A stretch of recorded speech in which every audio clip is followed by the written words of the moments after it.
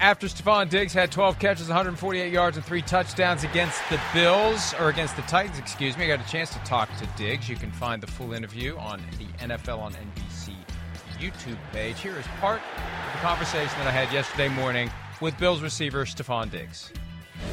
I got a lot of confidence in Josh Allen. Josh Allen gives you that vibe that you always got a chance to win. And not only when you're winning or when you're playing, he gives you a chance to feel like you can dominate. He gives me confidence. So in the beginning of the game or whether it's the tail end of the game, I want to make as many plays for him because he's one of those guys that get better. Like throughout the game, as he makes plays, as he gets comfortable, he gets better. You saw him throw past the Isaiah a little dirty across the middle, and it seems like that ball was supposed to be, uncatchable. He throws a dart in there. So guys that's just playing with a lot of confidence, he gives everybody confidence.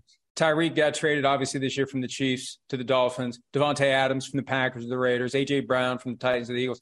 How much do you think you helped blaze the trail for, hey, you know what? It's just business. It's business for the team. It's business for me. I want to move on. And the team accommodates. In the past, like with Terrell Owens in 2005, Eagles were like, no, we're not. No, you're stuck here. I feel like you helped lay the foundation for what we've seen this year. Do you feel like that what you did has helped get guys in a position where they can move around if they want to? Yeah, I mean, in the old, like guys playing for the same team for their whole career, and it's a great story. Everybody wants that. Everybody wants the Kobe story. Everybody wants the story that you play with the same team, you live there, you die there, type shit. Like, as far as like not literally, but more so you retire there and that kind of thing. So. For me, I don't want to say I did. I don't think I was the first guy, but I hope I did give guys confidence to go, if you see more for yourself and you believe in yourself, you can't be scared. And you can't look at it as personal. Don't take things so personal because when it comes down to business, you see guys get traded all the time. You see guys get cut all the time, and that's just business. And we hang our hat on it being business. So as a professional, keep it business because this is your life. You know what I'm saying? You're the CEO of your life. And when you're a part of a team and you feel like you can contribute to this team or you want to do something else, you shouldn't feel bad for wanting that for yourself, especially considering that this is a hard job to do. And people don't really understand how hard this job is mentally. And I just want guys to be happy in your situation, go to work, smile, and like who you're around all the time. Plenty more if you check out the full interview again at the NFL on NBC YouTube page. And I asked Diggs about what you were saying yesterday, how he's put on weight. He has put on 10 or 12 pounds. He was 192. He's now 202 to 203 range. Because I went back and watched every catch he had Monday night. Chris, he is putting his nose in there. Right. He is not waiting to get tackled. He is delivering the blow. I mean, that extra 10 pounds has given him a degree of confidence to be more physical with those big physical defensive backs he encounters. Agreed. I noticed it too, Mike. He's looking to catch the ball and not just go like, hey, I'll go down at the first arm tackle or whatever. He's looking to run through tackles. He's catching the ball, and I think to your point, getting right up field and just going, okay, I'm going to put my pads down and try to run between these two guys and get 5 more yards out of this. And he looks more explosive doing that. So it is cool to see. Again, I think it's another piece of information to go, this is a team that's on a mission, him included, and they just seem like they got a special mojo going there right now. He's a phenomenal talent. They got individual phenomenal talents on their team that don't go out of their way to show their individuality. And I think that's where it's really cool. Whether it's Josh Allen, Diggs, Von Miller, Micah Hyde or Tre'Davious White, they all fit in with how they want to play. And I know Tre'Davious White's hurt right now, but they all fit into what they are as an overall team there. And I think that's why we were talking to start the show today. They're easy and fun to root for because of that. And one of the things I love about Stephon Diggs, he's almost like a superhero in that when he's away from the field, he's, a different guy. He's so normal and cool. He's laughing, right, he's right. great, he's fun. And then he transforms in a good way into a badass. He's got everything but the cape when it's time to go play. Yeah. And then he goes back to being the other guy when the game's over. It's amazing. And I'm sure plenty of other guys do that too. Yeah. But with him, it may be as charismatic and as stunning. Right. Because there's a clip of him on the sideline after one of his touchdowns on Monday night. He's like, "Oh, that's not the guy we interview," Yes, but right. It's great to see that change. Yeah, it is. It is. He's got a great way, right? We've been around him a few times. He couldn't be more fun to be around. He's easy to talk to. He's engaging. He jokes, and he's not too uptight just because we're media or anything like that. He's got a great way, and then of course he's got great physical talent. He works hard. His route running is just insane. And you're right. When it's time to go, I had a moment like that in the Rams game in the opener with him. I was kind of on the sideline, and he was doing his work, and he was right by me and whatever. And, he looked at me and did that, and he was all business. And he went and sat on the bench, and he looked at me again. He was like, "Come here, give me some love." And he said that, "Give me some love." And he gave me some love real quick. And he's like, "All right." And it just right back to business. So that's the attitude of their football team. And, yeah, he's awesome. He looks like he's on a mission this year, again, like we talked about earlier, I think, to inject himself into the top receiver in football conversation once again. He's been top 5-ish conversation, top 10-ish. He looks like he's shooting for number 1 this year. The Dolphins and their fans don't want to give Stephon Diggs any love this weekend when the Bills come to town. Here is Miami coach Mike McDaniel on the message to his team as they get ready to face the Bills under his leadership for the first time. The biggest message is that you don't ignore the obvious. The Buffalo Bills have won the division and done an unbelievable job in all 3 phases. So what better for the Miami Dolphins? That's a young team that is really invested and very, very eager to play football. What better opportunity than playing the best and seeing where you're at? So I think you don't hide from it. I think you embrace the fact that they're a good football team, and that there's one way to be put in the category of good football teams. You beat good football teams. Not quite as catchy as "Where Would You Rather Be Than Right Here, Right Now," but basically the same message. Here's your chance. Here's your opportunity. This is why you play the game. You measure yourself against the Bills. How good are we? We don't know. We're about to find out. We're playing the Bills. Yeah, that's right. I love that about Mike McDaniel. I mean, he doesn't seem to hide from any of that stuff. And he's going to show, hey, look at Josh Allen, look at Diggs, look at their defense. They're damn good. We're good too. But, we got to play our best football. We can't make mistakes, maybe like we did in the first half last week against the Ravens and be down that way. I'm really excited for this. I am. I mean, you got one team that's pretty battle-tested and been flirting with the best team in football conversation, and now we got another team of the Dolphins that are young and in the conversation for one of the most talented rosters in football.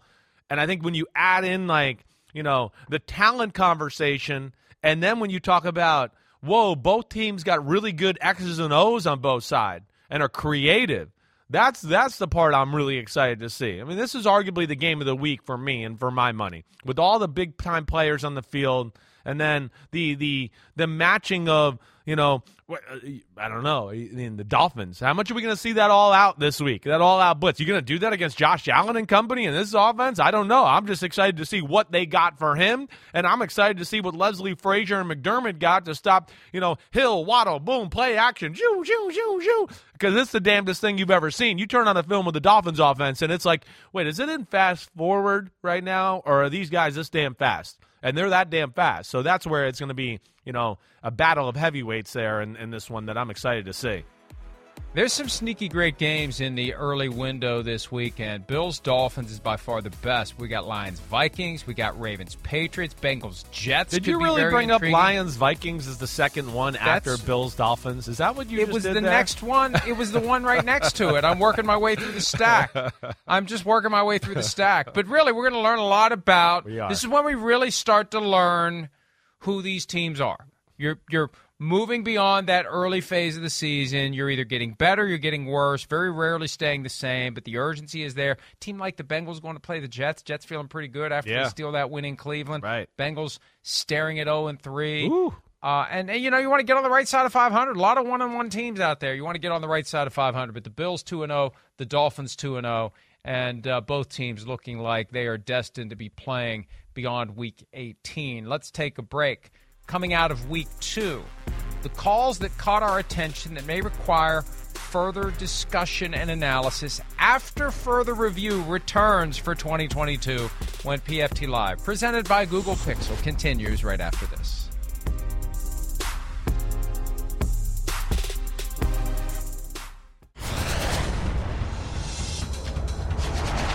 Got the ball, quick throw left side, Renfro with a catch, and he breaks one tackle, then the ball comes out, it's loose, and it's picked up by the Cardinals in midfield, it's picked up by Byron Murphy at the 40, at the 30, at the 20, at the 10, ball game! Byron Murphy picks up the ball at midfield, returns it for a touchdown, and the Cardinals win! Hump Day Homer call, the scoop and score by Byron Murphy Jr. There's an angle of that, Chris. We showed it on Monday. And I'm 99.9% sure it's Adrian Wilson, the former Cardinals defensive back, who's now working in the front That's office him there. In the suit there? In the suit, yeah. Right. Running down the sideline, and then he pulls the Bo Jackson and goes right out the tunnel. He doesn't even go join the celebration. I'm not messing up my suit. That's I'm awesome. out of here. Yeah. I'm going. All right, he's that a was legend. one of the more memorable moments of Week 2. Nothing about that to break down, though, from an officiating standpoint. We're going to look at some of the calls that happened this week, good, bad, or otherwise. These are just things that we think will help folks out there better understand how the rules work and sometimes how they don't work. Here is the call from Thursday night that I think resonated with a lot of people. Asante Samuel Jr., the interception that he made. Now, he initially had it right in his hands and didn't secure the catch. Like father, like son. Sorry. Oh, damn. What a low blow that is. But it's true, right? There it is. You got to make that catch. But then it pops off and he has another shot at it. Now, the ruling on the field, interception. And Peter King made this point on Friday, and it got me taking a closer look at it, looking at the rules, looking at other plays. I had people from other teams pointing out that there is some merit to the idea that should not have been overturned because, Chris, what's the standard? It must be clear and obvious that the ruling on the field was incorrect. And when you have this weird rule where it can kind of touch the ground, but it can't help you secure possession, and is it ever clear and obvious that it wasn't an interception? Is it clear and obvious? If the ruling on the field was incomplete, there's no clear and obvious evidence that it was. The ruling on the field was it was a completed interception, a successful interception. Is it clear and obvious that it wasn't? I think all too often they lose sight of the standard because they view this as an opportunity to officiate the play from scratch. Maybe you're right. I don't, Mike, I will say when I was watching this on Thursday night, I thought, and again, I got my kids around and had a friend over and watching the game, and I just go, that looks like it did hit the ground or whatever. But, of course I realized it was controversial. But then looking at it more closely yesterday, I'm totally with you on this one. I really am. I don't know how they overturn this. When you call it an interception on the field, I don't know how you can look at any of these angles and go, well, wait, the ball, it doesn't really look like the ball moves from this point on. I don't see the ground helping it. That left arm is underneath. Like when I watched the game on Thursday, I thought, here's a moment where it didn't look like either arm was underneath it, and it was just between his chest and the ground. But as I watch here and watched yesterday, I just go, it just every time I watch it, it becomes more clear to go, no, that left arm was underneath it. The ball did not move at all, really. It didn't move at all, really, once he kind of had it there and then hit the ground. So I'm with you, and I'm shocked that it did get overturned. I don't think there's enough here to overturn that. I just think any of these where you have to look at it carefully, and I found myself on Friday when Peter and I were talking about it, leaning forward, trying to look at the monitor that's under the camera that we use more carefully. If you have to do that, it's not clear and obvious. Yeah. That's why they shifted responsibility for replay review from the referees in the stadiums to the league office. The idea is if we do it in a more pristine, controlled environment, we're going to be more likely to apply the right standard all the time. But there's still that temptation to forget about the standard and say, I'm looking at this and I think it's not a complete pass. It's not an interception. That's not the standard. Is it clear and obvious the ruling on the field was incorrect?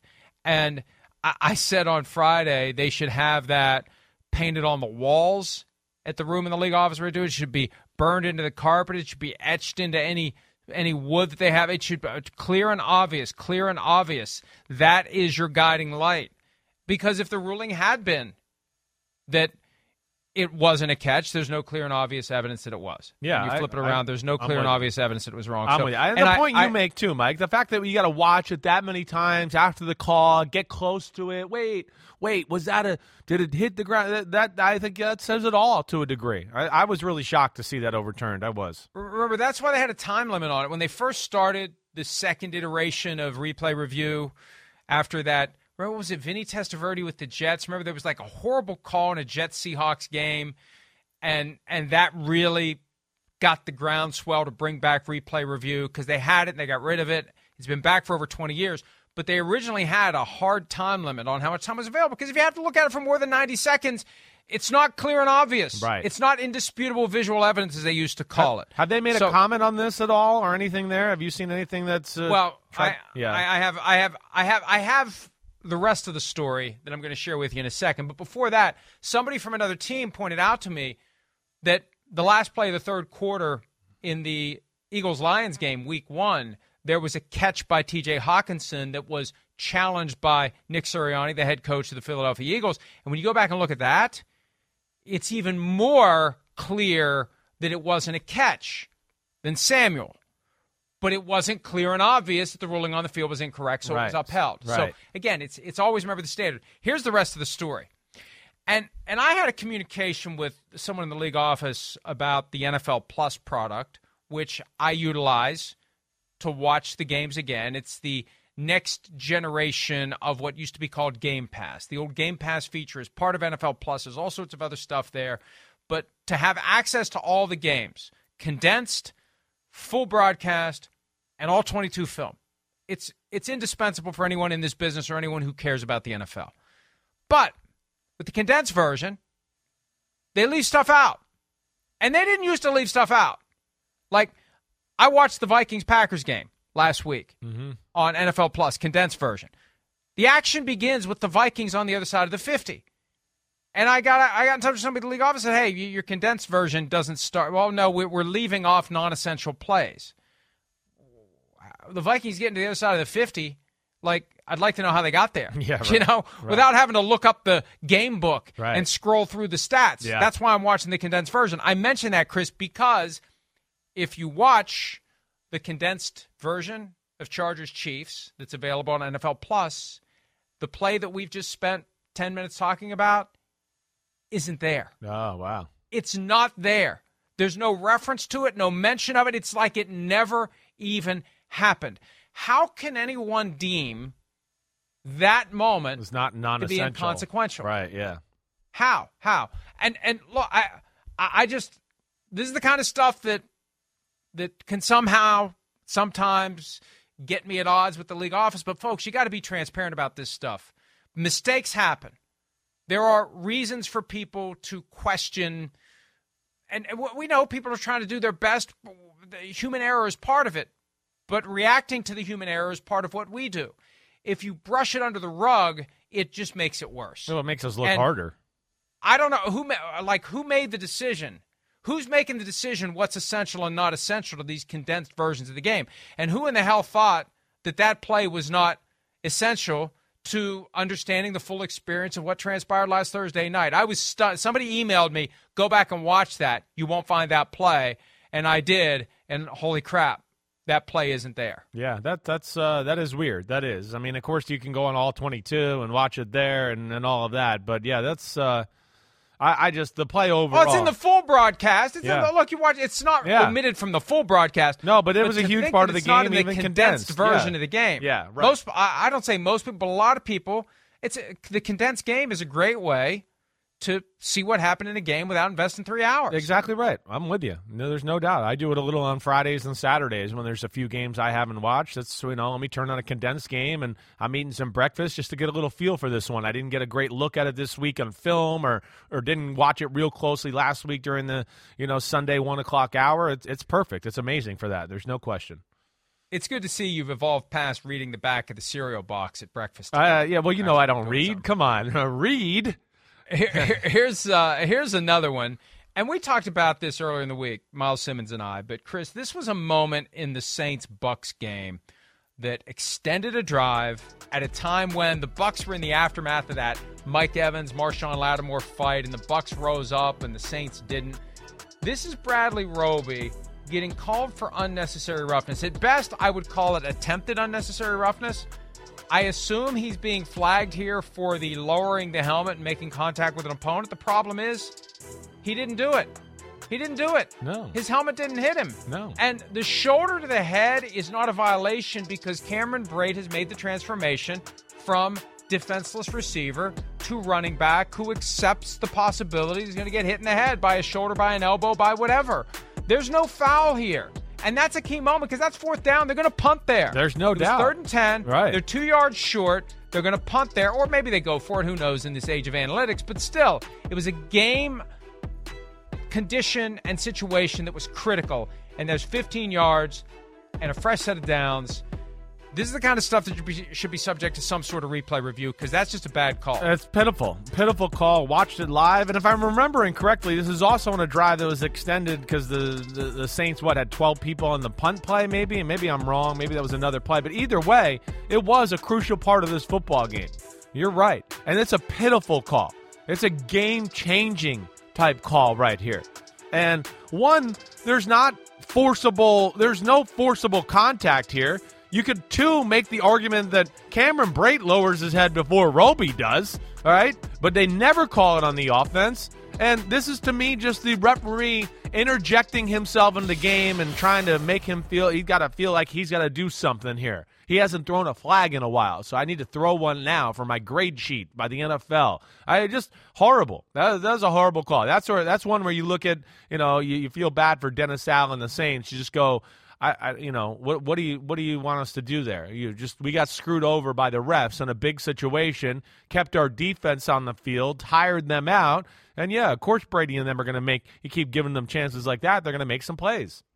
Now, I've been saying this for years. You can't have that kind of field position at play and not have some mechanism for fixing it with replay review because the official just got it wrong. And again, they're doing their best. It's real time. Every football season, at some point, I explain in detail what it means to be out there among the gladiators without any type of protection, with the naked eye, trying to process flashes. Things are happening so quickly.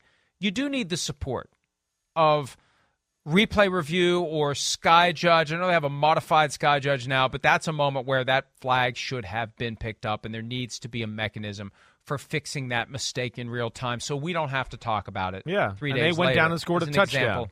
Right, as an example of something that went wrong in a game that was, as the margins get more and more narrow in these games, it's more and more important for those kinds of moments to be avoided. Here's Justin Fields, I skipped one. Keanu Neal, same game, sorry. Same game. Buccaneers safety Keanu Neal gets flagged for unnecessary roughness for a hit on Jameis Winston. Let's have a look at whether or not this is something that rises to the level of what was it? I don't, Chris. It's over officiating. I don't know what to say. That's Levante David, by the way. Where's Keanu Neal? He's 22. He's the guy that, right here. This is right here. Right, he was supposed to know mid-dive that Jameis Winston's leg was on the ground. I mean, he's already committed himself. These quarterbacks are good. They break tackles like this from time to time. I mean, he's not even close. I mean, yes, the knee went down. He's still in the process of going down. And it's over officiating. What are we doing? I mean, it wasn't egregious. Nobody watching that game was sitting there going, oh, Keanu Neal, late hit. He was a late hit. Nobody was. He's still in the process of going to the ground, and it's hard to tell as we're watching here on TV if Jameis Winston His knee is down in that process. And it's not a forcible blow. He was very smart in what he did. As he's going in here and lowering himself, right now he's starting to look, he starts to realize, and he kind of like has his hands there. To me, it's too much. It's too much on the protection of the quarterback. That angle there, though, I mean, I understand that if you pull up, there's a chance the quarterback's going to get away, and then you've blown your opportunity to get him to the ground. The angle from behind, though, look, in slow motion, it's easier to say, well, he should have stopped. But what do you do there to stop yourself? What do you do? And there's legs. Do you dive onto Levante David and potentially injure him? So you don't hit the quarterback as you're already committed to falling? There's legs around him. There's trash around him. He's getting his legs off the ground so he doesn't get stuck, and get his knee in some vulnerable position. Again, that to me is it's way too ticky-tack there. It's way too overprotective of the quarterback. It wasn't that egregious. It wasn't a forcible blow. It was very close. I'd like to see those ones where the referee just keeps the flag in his pocket. All right, now we'll move on to Justin Fields, the Bears quarterback, in shotgun formation for some reason on 4th and goal. The challenge was thrown by the Bears because the ruling on the field was he didn't get the ball to the plane. And remember, all the ball has to do is kiss the front of that white stripe. The spot was he was short. And here's the issue with replay review. And I remember Dean Blandino explaining this to me years ago when he was the senior VP of officiating. Even if common sense tells you that the ball was over the plane or at the plane, we have to physically see ball crossing plane before we come to the conclusion that it did. Even if all the angles would suggest the ball was there, it was across the plane, we have to actually see it. It reminds me of that, what was that Dalvin Cook fumble? That was the Bengals game? Yeah, last year. Remember that? Right, where his it was butt was obvious on the ground. He fumbled the ball. Yeah. It's obvious, but you couldn't see that the ball wasn't out when his butt was on the ground. You have to, where's the ball there? It's like, we know it's in there. And we know, look, that's made it to the, but we have to actually, this is the way the league does it. We have to actually see the ball. He explained it to me in the context of a punt that hit a guy's leg, and you could see the ball change direction, so it was obvious the ball hit the guy's leg, but he said we have to actually see the ball hit the leg to constitute clear and obvious evidence. Gets back to what we were talking about earlier. This is an example of the standard of clear and obvious evidence being respected. Right. They applied it the way that they mean to. Yeah. This isn't fresh officiation of the play. This is clear and obvious evidence isn't there. The ruling on the field was incorrect. Yeah. Even if the ruling on the field may have been incorrect. Yeah, right. It's a tough one. I mean, even if the ruling on the it's really close. My gut, wants to say that he did cross the line here by an inch or so. It does, but it's not clear and obvious to the points we've been talking about here. The ball's in his left hand. We see it there, but can I say that it's definitely over the goal line there at that point? I can't definitely say that.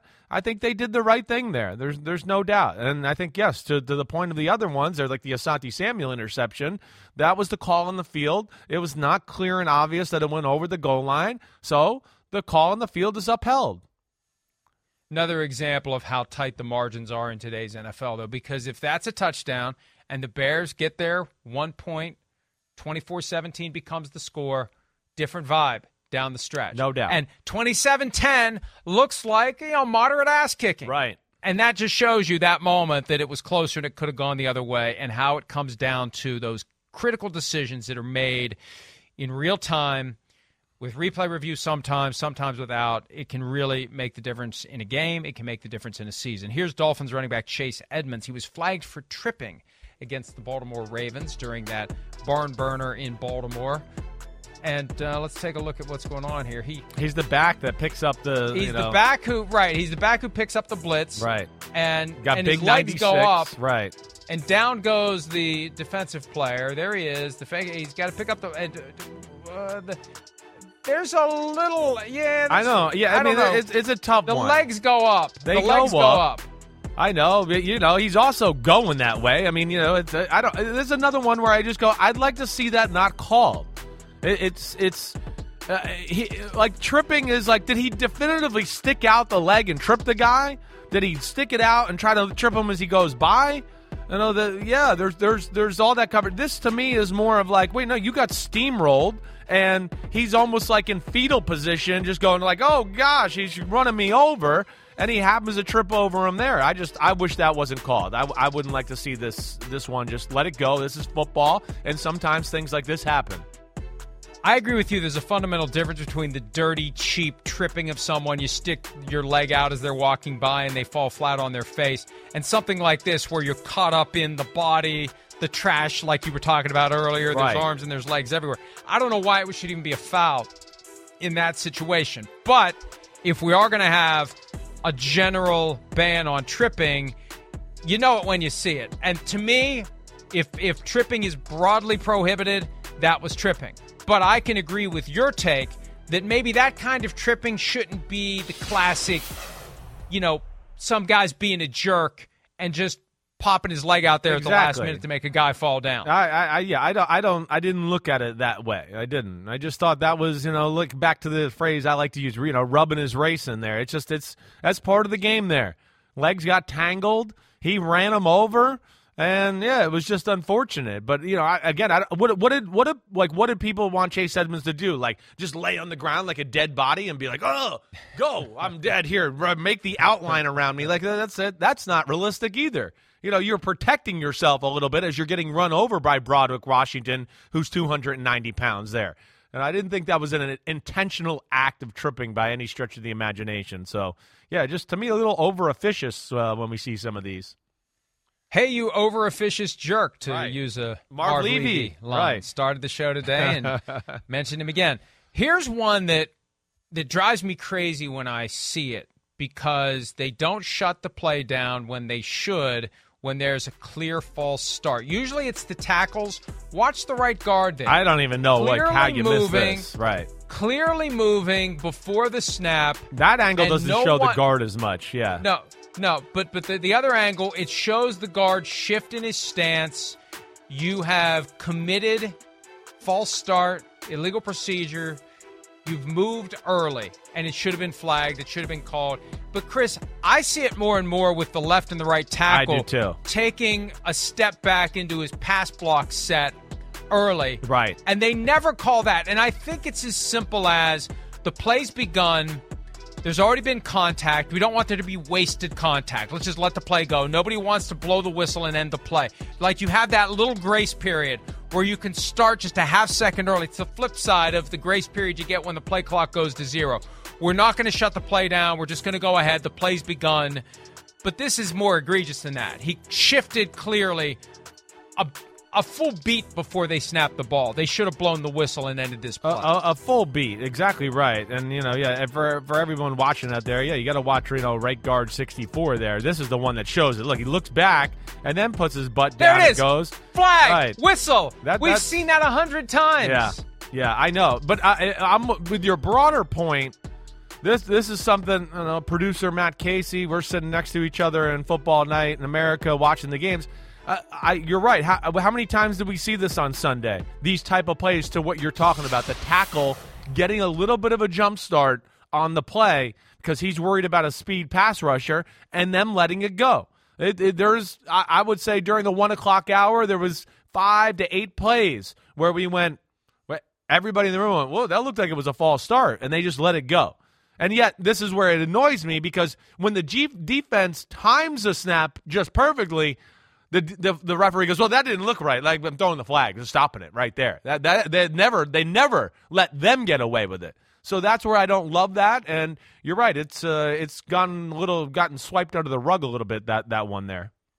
My son, who was passionately rooting for the Vikings on Monday night, was convinced that Lane Johnson, the Eagles' right tackle, was doing it all game long on Monday night, maybe even when he wasn't. But it was just something that made him feel better about the eventual outcome of the game. Let's take a break. The outcome of Week 2 results in the Week 3 Power Rankings. We'll take a look at those, plus whichever input from social media that is suitable PS4 usage? Probably none. When PFT Live, presented by Google Pixel, continues right now. How do you manage such high expectations? You just play the game. You know, whenever you start thinking about Super Bowls, man, it's like drinking from a fire hydrant, man. Like, you know, you just got to take it, you know, one play at a time. It's 17 weeks. And, you know, football is a humbling sport. You know, you're going to be met with adversity at some point, and we just keep preparing for that adversity. You know, whenever we're up, we keep saying to each other, like, don't blink, don't let our foot off the gas. Like, it's a killer instinct. It's a blood in the water instinct. And, you know, I don't know how it was before I got here, but now, like, we pedal to the metals. We have an attitude of domination. You know, we're not playing the game to just win the game. We're playing the game to dominate the game. And I was listening to what Von Miller was saying. But it's hard, Pro right? Football Talk Power Rankings presented by Google Pixel. That necklace, that chain that said Valor. Yes.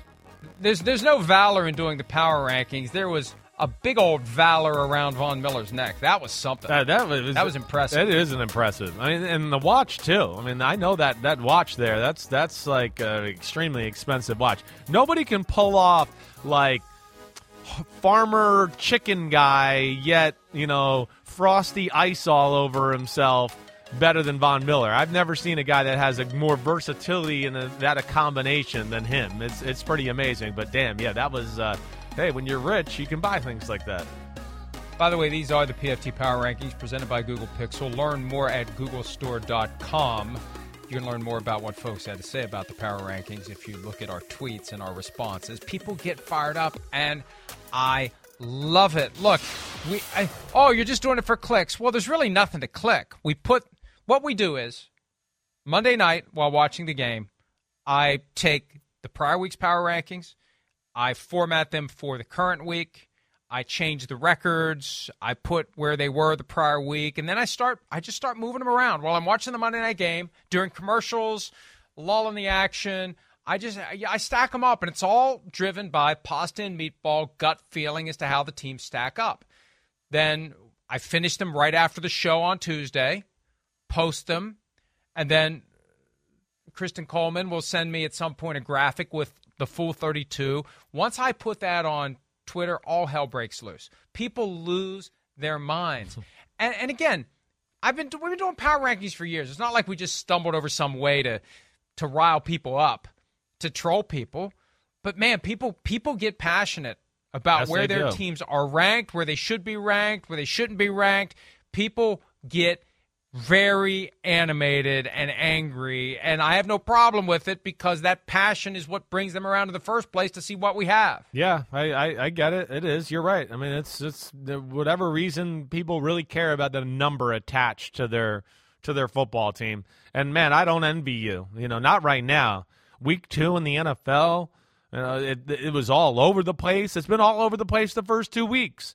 You know, again, I don't know, Mike, and I don't remember really being at like week 2 here and ever having like, whoa, we're down to just this many teams are still undefeated. Like it's only this many. You know, I think we talked about this a little during the week or whatever, but yeah, I mean, that's where I'm a little shocked, I guess, by the whole thing. And it's just so jumbled up and it's hard to separate. We know who the top tier teams are, but that middle class and bottom class, I certainly don't envy what you got to do there and trying to pick that apart. Well, look at the first 3, Bills, Chiefs, Bucks, the only ones that were unchanged in the entire stack. The next 29 all moved. The Eagles are up to number 4. I dropped the Rams. Even though they won, I dropped them. I think the Eagles right now are better than the Rams. I agree. I think I like what I've seen from the Eagles. We saw them in primetime. We saw them decisively handle the Vikings. We saw the Rams have to kind of clumsily hold together a win over the Falcons, so they get knocked down a point. Dolphins fans, happy that they're at 6, but already arguing they should be higher. Hey, beat the Bills this week, and you'll be higher. But, hey, the teams that I had faith in going into the season, look at the Bengals, Chargers, and Titans. They're beginning the free fall. The Steelers starting to fall down the stack a bit. It's the Ravens in danger of being out of the top 10. We're starting to see some of the correction, and it's started to come into focus. But just when it comes into focus, you know how this goes. Yeah. Just when we start to figure it out, it all changes again. Yeah, no, it is. Listen, I sit there and look at your list here and go, I'd probably have the Dolphins in front of the Rams right now. I probably would. but I understand that. I don't think that's egregious there. The one I look at to go where I think you're a little low on them out of this graphic right here is the Chargers at 12. I think that's the one I look at and go, I think they were the better team on the field than Kansas City on Thursday night. I do. I had more moments watching that football game going, whoa, I'm concerned with the way the Chiefs looked than I did the other way around.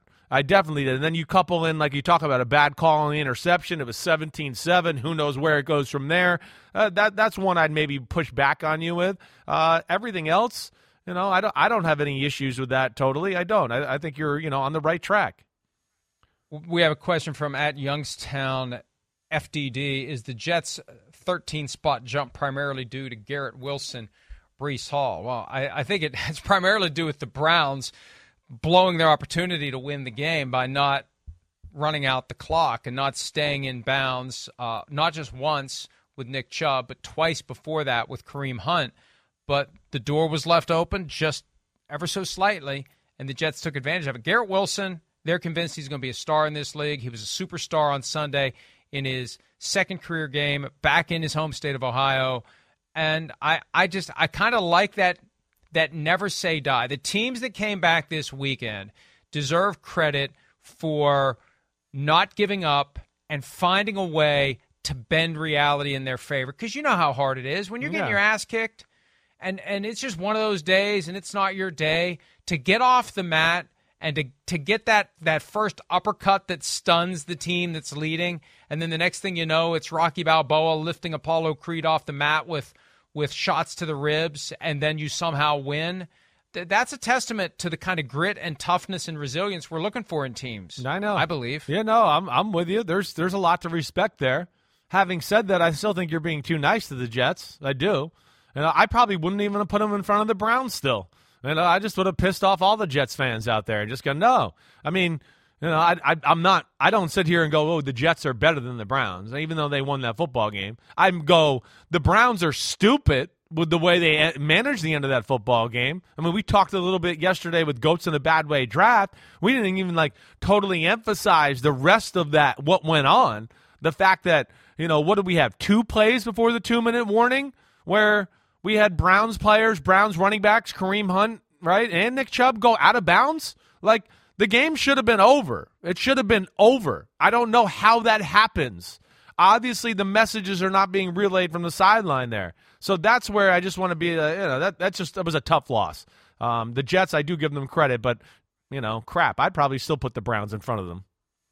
2 quick points before we break. Yeah. One, the folks in Denver are still unhappy about where the Broncos are, and they've been the most vocal. We had them at 19 to start the season. They were pissed off about that. Now they're unhappy that they're at number 25.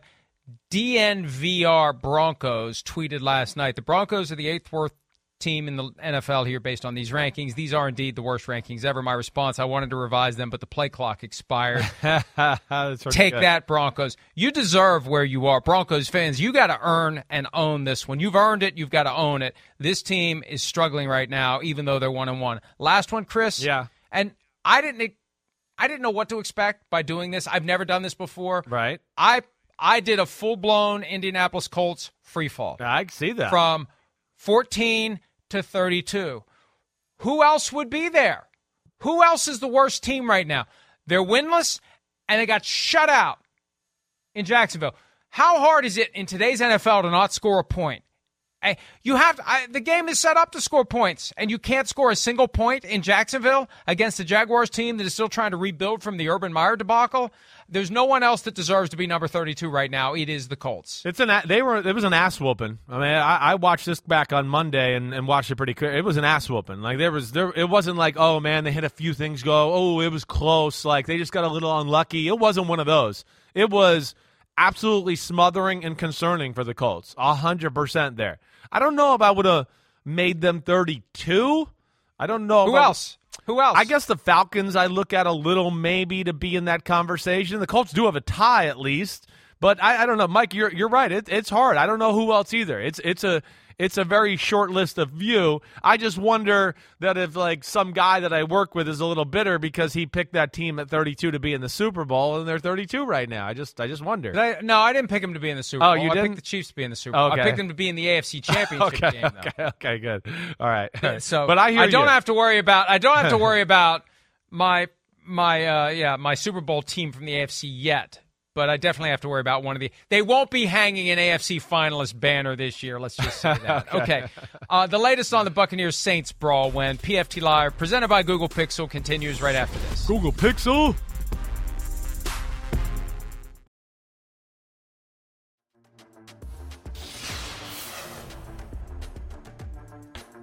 Late last night, we reported on PFT that the NFL has sent a warning letter to Bruce Arians and the Buccaneers about his presence literally on the sideline. It's okay to be on the sideline generally, but not on the sideline when you're not a member of the coaching staff. Haven't seen the warning letter, but I'm told it was sent, and a source with knowledge of the situation predicts that Bruce Arians will comply with the directive that was made by the league office. Meanwhile, Mike Evans appealed his one-game suspension. There was a hearing yesterday. James Thrash, former NFL receiver, handled that hearing, independently hired and paid by the league and the union. That's good they used him. Expected today.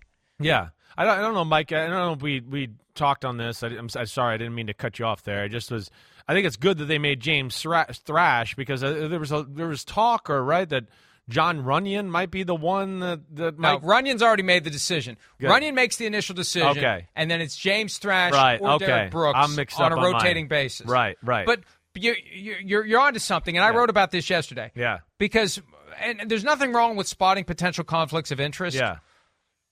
Because Shefty on Monday night was talking about how John Runyon's son plays for the Packers, right. So there's a bias there potentially. Runyon doesn't just make the decision on his own. He's got people in the league office he consults with. This, right. And it's still subject to appeal. Right. So then that sparks people saying, well, Derek Brooks shouldn't handle this appeal because he played for the Buccaneers. Right. But it's got, these are stand-up individuals, first off. At some point, you just have to acknowledge that there's going to be tentacles connecting people to others, and at least we know about them. Yeah. It's the biases we don't know about that are far more insidious. Yeah. If Derek Brooks had gotten this assignment, he goes into it, we go into it, everyone goes into it knowing that he's a former Buccaneer. Right. And if anything, it may cause him to skew the other way. Right. So he doesn't appear to be biased. Yeah, I'm with you. Or to your point, there's other tentacles out there. Or maybe, who knows what Derek Brooks does. His old linebacker coach for years and years is the defensive coordinator for the Green Bay Packers and Joe Barry. So, again, you don't know. And these are stand-up individuals that are doing things, that are capable of not being biased in these situations. I do believe that because, just like you're capable of, and I'm capable of saying critical things about people we know that we have relationships with. It's not always easy, but it's like, oh, no, wait, I know this guy. He's a good guy, and we talk and text sometimes and blah, blah, blah, but what he did on Sunday was still wrong, and they handled the situation wrong. It doesn't mean like we just make up BS to cover our ass because we text them every now and then. So that's where, I think everybody's got to respect that a little bit. When they inevitably show images of Bruce Arians this weekend, when it's Packers at Buccaneers in the big late afternoon slot on Fox, where do you think Arians will be? In the booth or on the side? I think he'll definitely be in the booth. They're going to, I think he's going to want to comply with the NFL. I would think Bruce even would know, maybe I did get too much. Somebody had told him he got too much attention on the sideline last week and that it just was too much and that he'll realize, okay, this maybe is not good for the overall football team all the way, even though he's, a great supporter and like we said, he wants to get in the thick of things with the rest of the football team. Whether it's Bill Parcells when he became a VP of football operations, Tom Coughlin in that job, Mike Holmgren when he was the surrogate owner in Cleveland, it's hard for a football coach to be at a football game and not behave as a football coach. I will understand that side of it from Bruce Arians' perspective, but that's where the obligation falls on others to steer him away from a situation where, because you coached a team for multiple years, you won a Super Bowl, you're down there. It's a magnet that's going to draw you. into it, that stripe area. But the league, I think, wisely said, you can't do this, and we'll see if he complies. It's just another storyline to keep an eye on as the 2022 season continues to roll along. When we return, though, we'll take a look at the winless teams with a draft of those 0-2 franchises or 0-1-1 in which we have the most faith. We'll do that when PFT Live, presented by Google Pixel, continues right after this. Put this behind us and refocus on what you can control in practice, refocus on what the game, because we have the talent. We have a great coaching staff. We have great players. I don't think that there's any big message that these guys are having to hear right now. Just having met with the team, met with the captains, met with all, this team is still in a really good spot. And when you haven't won a game, the outside world is going to react how they should until you win. And so that's just part of what we sign up for. That's part of what's being so great about being in the arena. And you just continue to work hard, and good things will happen when you just trust the process and trust in what you're putting in. And I got a lot of belief in this team, and until you win, the narrative is going to be the narrative, and that's fine. Very easy to stay calm when you just got a contract extension and you work for a team that doesn't like to pay buyouts. That said, winless teams through the first 2 weeks. Chris, there are 7 of them. I don't know how we're going to pick 6 out of these that we have faith in. I don't know which ones I have faith in. We're going to get to some point. You're right. That we're just going to We're going to get to a point where we just pull the plug on the draft, that we just don't have faith. But give me the one that stands out to you the most in which you have faith. You know what? It's not them and that guy right there right now. It's not. I'm going to go with the Tennessee Titans here. I just, again, I guess I believe in the coach too much. I do. The style of football they play, watching that game back yesterday, I know they got their butt kicked and all that, but there was opportunities where that game wasn't quite as bad as it looked, I guess, I'm trying to say. I understand Buffalo was special there, but I guess I just have faith that their running game will come along. Tannehill, I don't look at him to be a problem, at least not yet, certainly not. And then the defense with Mike Vrabel, heading that part of it down. I look at it and think there's enough talent. There were some injuries on that side of the ball. They're the team I look, and then they're in a weak division that I think they're the team I look at to have the most confidence in and can get this thing turned around. I've heard from a lot of upset Titans fans about the fact that they're 0-2. Look, you set a certain expectation by being the 1 seed. Should have beat the Giants. You lose a game in the postseason that people think you should have won. Right. Then you lose a game that you had won against the Giants. Then you get blown off the field. It's a recipe for consternation. I know a lot of people complaining about offensive coordinator Todd Downing. Who knows how it goes for the Titans. But I agree with you. I have faith in Mike Vrabel finding a way to make it work and turn it around. They got blown out week 1 last year, 38-13 by the Cardinals at home, and they still ended up being the 1 seed. And they're still in the weakest division right now in football. That's right. I'll take the Bengals here. Yeah. Just because of Joe Burrow. I figure they'll find a way, but it won't surprise me if they continue to struggle. It won't surprise me if they regress this year. There are still flaws in that organization, deeper flaws. I'll give you an example. The Bengals continue to not guarantee money beyond the first year of a veteran contract for anyone other than a quarterback. Maybe they could have gotten Ryan Jensen away from the Buccaneers if they were offering something more competitive. Now, I know Ryan Jensen is currently hurt. That doesn't mean he would have gone to Cincinnati and gotten hurt.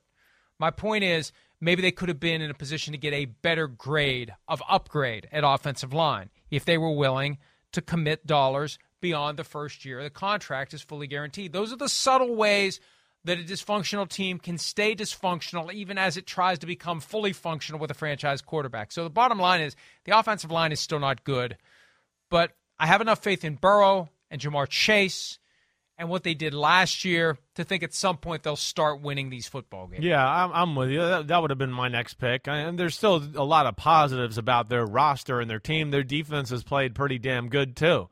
But yeah, the offensive line is the number one concern, and it's 2 weeks in a row where it's just the dam breaks way too often, and Joe Burrow is unable to look downfield or have any time to let something with Jamar Chase or them develop, and that's concerning. But I think out of what we have to pick here, that would have been my second pick as well. Now it gets dicey. It really does. And I don't know where to go here. I think I'm gonna go with the Las Vegas Raiders. I am. And again, I don't know if it's gonna turn around to a point where they're gonna be a playoff football team. I mean, last year I think it just fell right. I was shocked they were in the playoffs to begin with. Now they're trying to play a different style of football, and like we've talked about, I don't think they got their kind of guys to totally run the McDaniel's offense or the Patrick Graham defense there.